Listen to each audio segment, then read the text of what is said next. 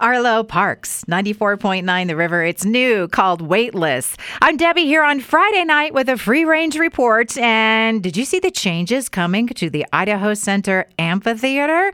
The area in front of the stage will become concrete because the grass is just too difficult, but the hillsides will stay grassy.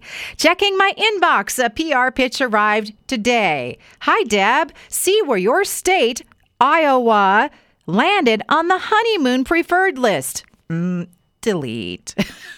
Hey, our friends at NeighborWorks Boise are holding a food drive all month to stock the pantries at affordable apartment communities. Pasta, canned beans, juice, baby food, formula, canned fruits and veggies and snacks, spices, cereal, cooking oils, condiments. Drop those off at their office on Americana Terrace there across from Ann Morrison Park.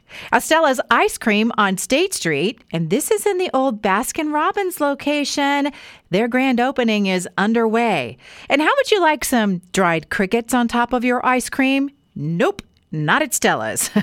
But it is available in Germany, so you know how copycat food stunts happen.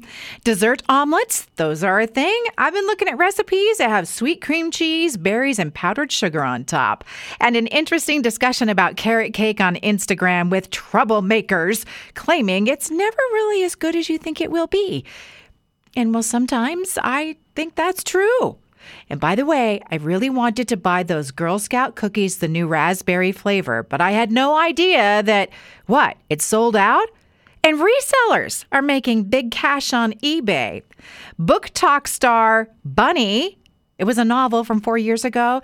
It's become even more famous because of TikTok. It's going to become a movie. Now, this is about the sinister world of super rich girls who call each other Bunny.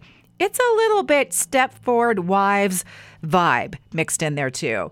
And Bare Minimum Mondays, it's called the Burnout Prevention Strategy, just so you could have this ready to go for next week.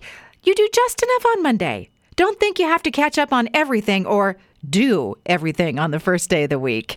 That's a wrap on the Free Range Report. Past editions at riverboise.com and on Apple Podcasts.